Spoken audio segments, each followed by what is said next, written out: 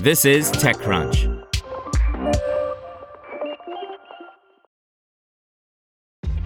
This episode is brought to you by ShipStation. You know, some things take a lot of work, like sending little robots to far-off distant planets. And just as that's challenging, so too is running a successful e-commerce business, especially when there's so much to do. So I want to introduce you all to ShipStation. Now, I love using ShipStation because of its easy-to-use dashboard, which makes managing orders and printing labels a breeze and super smooth. Oh, and the customer service is just out of this world. It's exactly what you need to help grow your business. Sign up for your free 60-day trial at shipstation.com/technews. That's shipstation.com/technews. This app lets restaurants and coffee shops charge to use the bathroom. By Kyle Wiggers.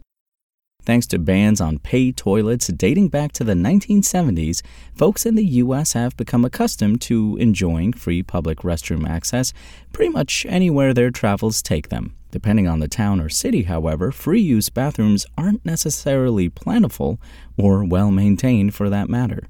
In lieu of stateside political momentum to build more and better public toilets, enterprising developers and entrepreneurs have attempted to tackle the problem in a number of ways. Beyond maps that track the locations of public restrooms, startups like Throne are deploying high-tech, self-cleaning, and self-contained portable toilets that can be reserved through a mobile app. But what about opening up the many, many business-owned bathrooms that already exist? A new venture launching at CES 2024, Flush, wants to do just that, renting out restrooms to customers across cafes, restaurants, hotels, and other high-traffic areas. USC computer science graduate El Jabo founded Flush after frustrating experiences trying to find public restrooms while on a diuretic medication.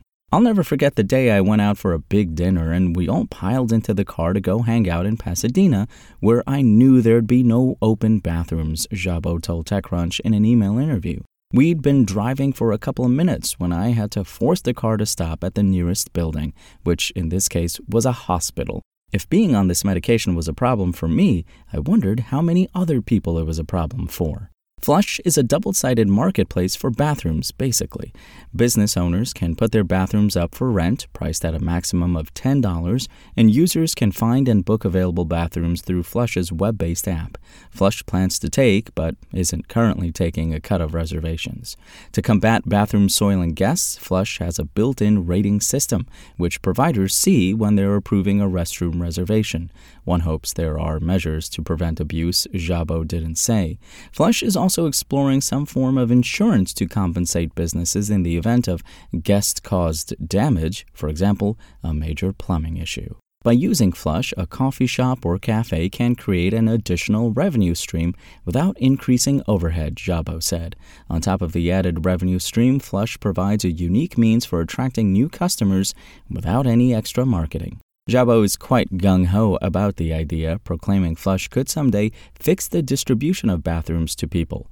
But outside of buying coffee as a courtesy, I'm not convinced the average person would entertain paying $5 to use the bathroom, even in an emergency. Speaking as someone who didn't grow up in a country where paying for the toilet's the norm, it'd be a tough mental adjustment to make. Even Europeans might balk. Fee-based toilets in countries like Italy tend to be a lot cheaper, around €1 or so, than what Flush is currently asking. Now, to be fair, there are some situations, say a diaper change, where I could imagine a customer being able to justify Flush's fee, particularly if there aren't any other viable nearby options. And Jabo envisions businesses creating Flush-exclusive entrances that let customers bypass lines and cover charges. Imagine a busy bar or club, which admittedly has some appeal. But the rent-a-restroom idea has been tried before and not been met with wild success exactly.